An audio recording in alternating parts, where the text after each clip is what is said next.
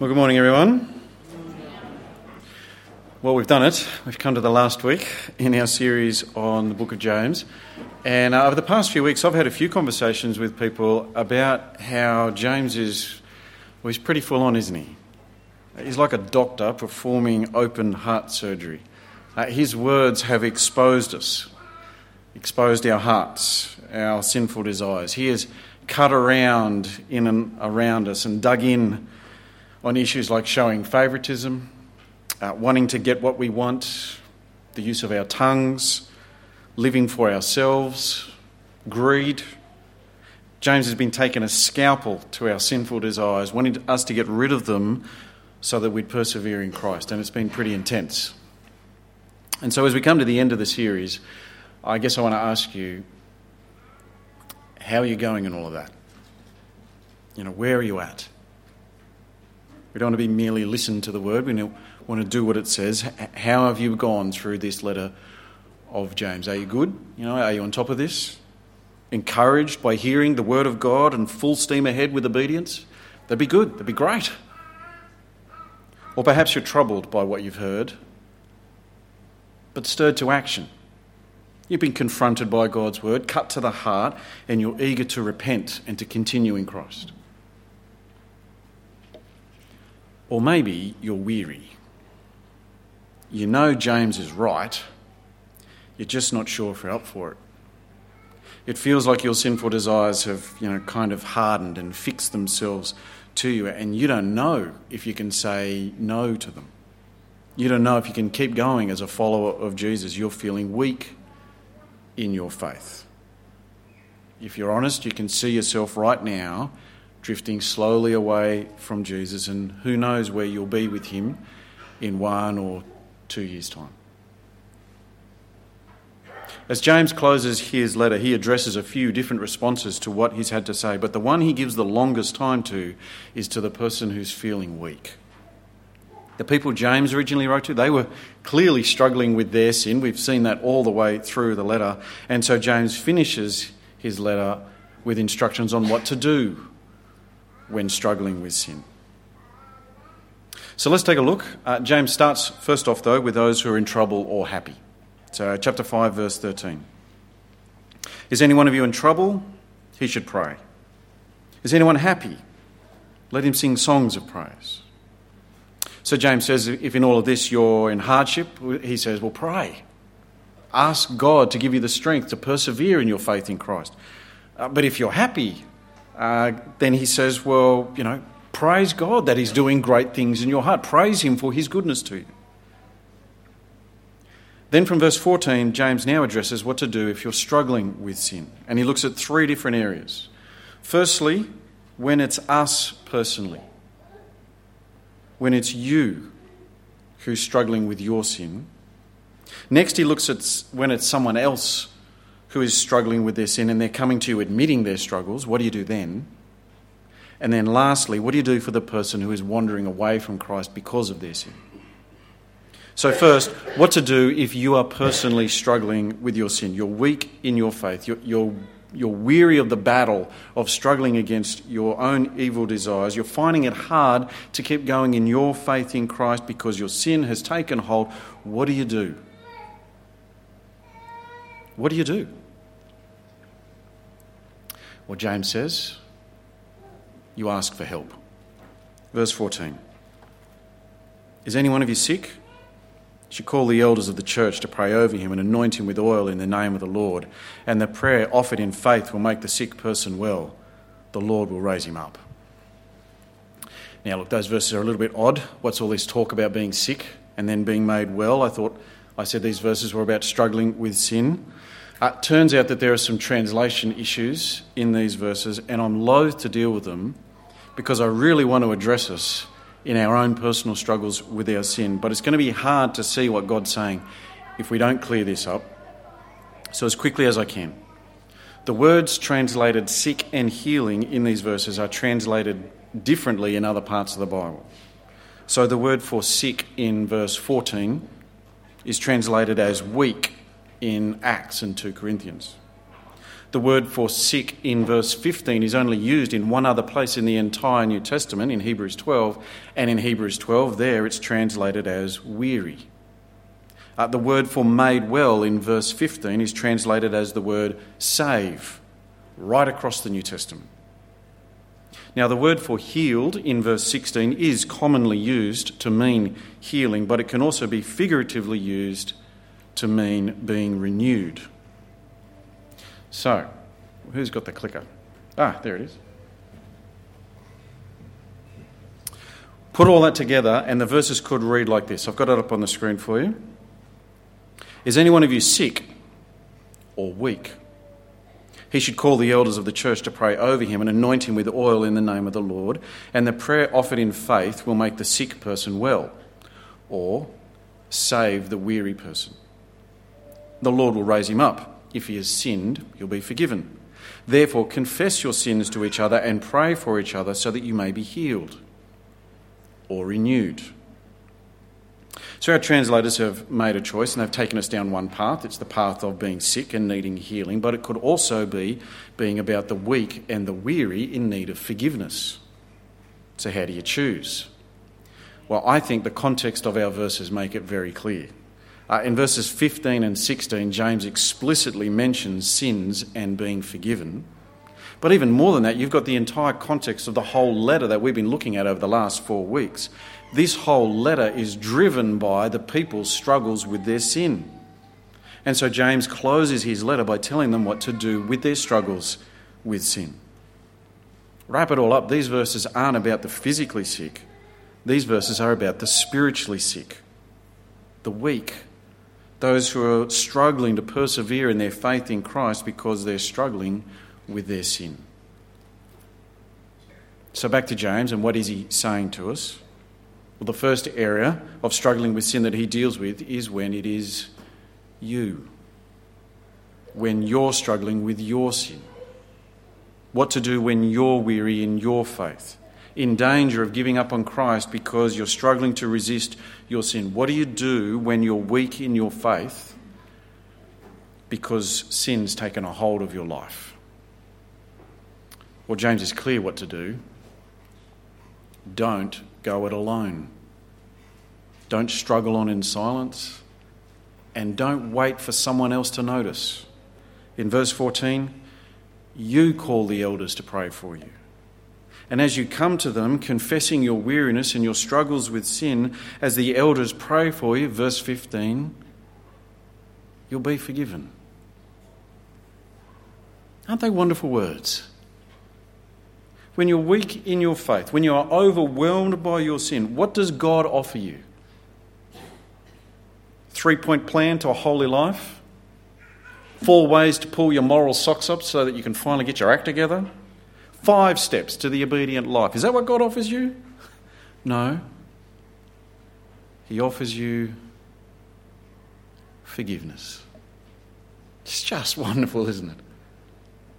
Friends, if you are struggling with a sin right now, don't hide in shame.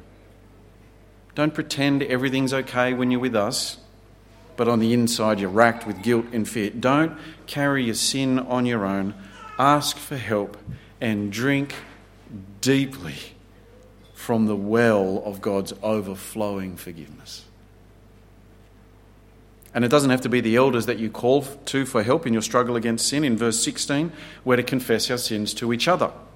So you could talk to an elder, or you could talk to your growth group leader, or you could talk to a trusted Christian friend. Admit your sin to someone, confess your weariness, and ask them to pray for you and enjoy the forgiveness of God.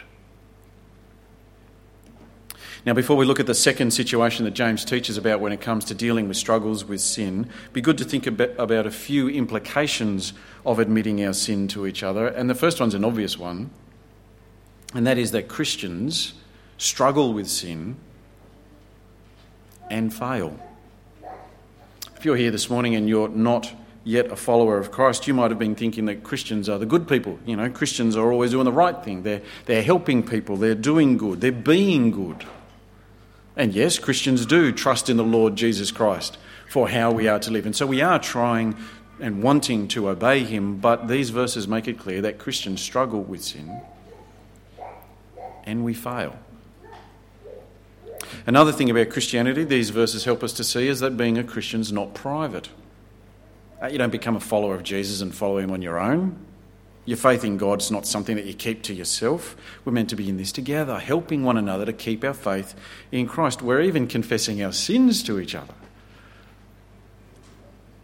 Not always easy. Rarely easy, isn't it? We live much of our lives with fear just bubbling beneath the surface, don't we? Scared of what the other people around us are thinking about us. So if I was to admit my sin to you, would you think less of me? Would you look down on me? Would you reject me? Christ can break down our fears, brothers and sisters. Because when someone does come to you and they admit their sin to you, you know that you're just as much of a sinner as they are. We all need forgiveness. We all struggle with sin. No one here is better or worse than anyone else. And so we don't have to prove ourselves to each other. Praise God. We can jump off the treadmill of human performance. We don't have to live with a facade of, I've always got it together all the time. In Christ, we are free to admit our sins to one another in the safety of knowing that we're here for each other, in love, to help each other keep our faith in Christ. Which brings us to the second situation James addresses when it comes to dealing with sin, and that is when someone comes to you admitting their struggles with their sin. What do you do when someone comes to you confessing their sin? Well, as we saw just then in verse 16, what we're to do is we are to pray for them. We're to pray for God's renewal, for God's forgiveness. And James wants us to know that our praying for one another, it works. Verse 16, the prayer of a righteous man is powerful and effective. James wants us to know that our prayers aren't hocus pocus. They're not just empty words, powerful and effective, because God has promised that he'll forgive. James has just said that in verse 15. God will forgive. That's his promise. And so when you ask for his forgiveness, of course forgiveness is given. God's promised it. Our prayers will work. To illustrate this, James gives us the example of Elijah. Elijah, he had a different promise from God. He didn't have God's promise of forgiveness. He had God's promise of rain. At the beginning of 1 Kings 18, I can read it up later, God promises Elijah that after he has appeared before the king of Israel, then he will send rain. And so, after appearing before the king of Israel, Elijah prays for rain, and what do you know? It rains. Look at it there now in verse 17. Verse 17, Elijah was a man just like us. He prayed earnestly that it would not rain, and it did not rain on the land for 3.5 years. Again he prayed, and the heavens gave rain, and the earth produced its crops. Elijah had God's promise of rain, so when he prayed for rain, it rained. Now we don't have God's promise of rain, but in verse 15 we have God's promise of forgiveness. And if God honoured his promise to Elijah of rain, how much more will he honour his promise to us of forgiveness? God's promise of forgiveness is grounded in the cross of Christ. This is the promise of God that is sealed with the blood of his Son. This is the promise of God that is written in the hands and the feet of Christ Jesus our Lord. He stretched out his arms on those miserable pieces of wood, so that when anyone would come to him and ask for his forgiveness, God would say, yes, yes, of course, yes. That's why my son died. So of course, come to me and know my love and my forgiveness. Look to my son, see his hands and his feet, and see your sins paid for. Know your sins are forgiven. And so when a brother or sister comes to us, shares with us their weariness in the faith as they struggle with their sin, and you pray for them, you know that they will be forgiven. And you can remind them and you can assure them of God's all-conquering love. Okay, and on to the last situation that James addresses when it comes to dealing with struggles with sin, And this is the one when you see a believer in Jesus, a fellow believer, wandering away from Christ. So they're not coming to you admitting their sin. They're not coming to you and asking you to pray for them. They're not looking for help. Maybe they don't want help with their sin. They don't want any help with the direction their life is heading. What do you do then? Do you say something? Well, James says yes, because we want them to stay saved by God. Verse 19, my brothers, if one of you should wander from the truth and someone should bring him back, remember this. Whoever turns a sinner from the error of his way will save him from death and cover over a multitude of sins. The stakes couldn't get any higher, could they? We're talking about someone being saved from death.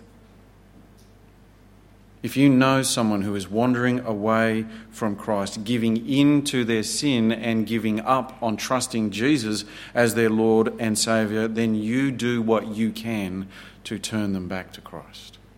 I mean, if you were involved in a shipwreck out in the middle of the Pacific Ocean, and you now find yourself stranded on a life raft with 10 other people, and one of the people in the life raft just, kind of starts to slide out and fall into the ocean. They didn't tell anyone. They didn't make any noise. They kind of just started to slide out and fall in. Surely you would call out, wouldn't you? Surely you would reach out and you would grab them and pull them. You would do whatever you could to get them back in. You don't want them to drown. You get them back into the life raft, don't you? The Lord Jesus is our life raft. He is the only one who can save us from death and hell. And so for someone to drift away from him, to give in to their sin instead of trusting him as their Lord and Saviour, that is to drift away from God's salvation. We don't want that to happen to anyone. Now, this doesn't mean we start going on a witch hunt. Someone misses church for a week and so now it's time to give them 45 phone calls. We're not to become a controlling cult. But at the same time, we're obviously not to just sit back and watch people persist in their sin and walk away from Jesus. So what do you say to someone who you think is wandering away from Christ? How do you start that conversation? Well, a good way to start that kind of conversation, I think, is with questions. Don't just come out with, bold accusations and dire warnings. It could be that there's things going on in their life that you're just not aware of. Or there's things that are happening that you just don't understand. It's usually better to assume that they've got reasons for whatever direction their life is taking. Get them to explain it to you so you can work out whether you do need to urge them back to the Lord Jesus Christ. All right, friends, there's God's word to us. That's the letter of James. It's all about persevering in your faith in Christ. Because if you're going to wander away from him, and just give in to your sinful desires and live for yourself, well, James says you are walking away from God's forgiveness, you're walking away from God's salvation, you are walking away from God's eternal life, and James really doesn't want that. That's why over the past few weeks he has taken a blowtorch to the sinful desires of our hearts. He has pulled no punches when speaking to us about showing favouritism and how we use our tongues, the desires to get what we want and our greed. He has slapped us about the face for 4 chapters on these things because he really doesn't want us to walk away from Jesus by giving in to our sin. And so right here and now, if you are convicted by the word of God, then hear what he says and do what he says. If you are weak and weary in your faith, overwhelmed by your sin, if in your struggle against your sin you can feel yourself drifting away from Christ, if that's you, then trust your God and do what he says. And talk to someone you trust, a brother or a sister in Christ, your growth group leader. If you don't know who to talk to, Chat to one of the elders, but don't struggle with your sin on your own. Talk to someone, confess your sin, and drink from the fountain of God's forgiveness. And if you know of someone who's wandering away from the truth, giving into their sin and drifting and walking away from Christ, then you talk to them. Find out how they're going. Seek them out. Love them. Listen to them. Call them back to Christ. We don't want anyone to hurl themselves into the wrath of God by walking away from Jesus. Back in chapter 1, James said these words, "Blessed is the man who perseveres under trial, because when he has stood the test, he will receive the crown of life that God has promised to all who love him." Brothers and sisters, our Lord Jesus Christ, he is coming. Eternal life is nearer today than it ever has been. So don't turn away from him. Persevere in your faith in Christ. If you need help, ask. If you know of someone who needs help, offer. Because eternal life is just around the corner. Our Lord is coming. Let's pray.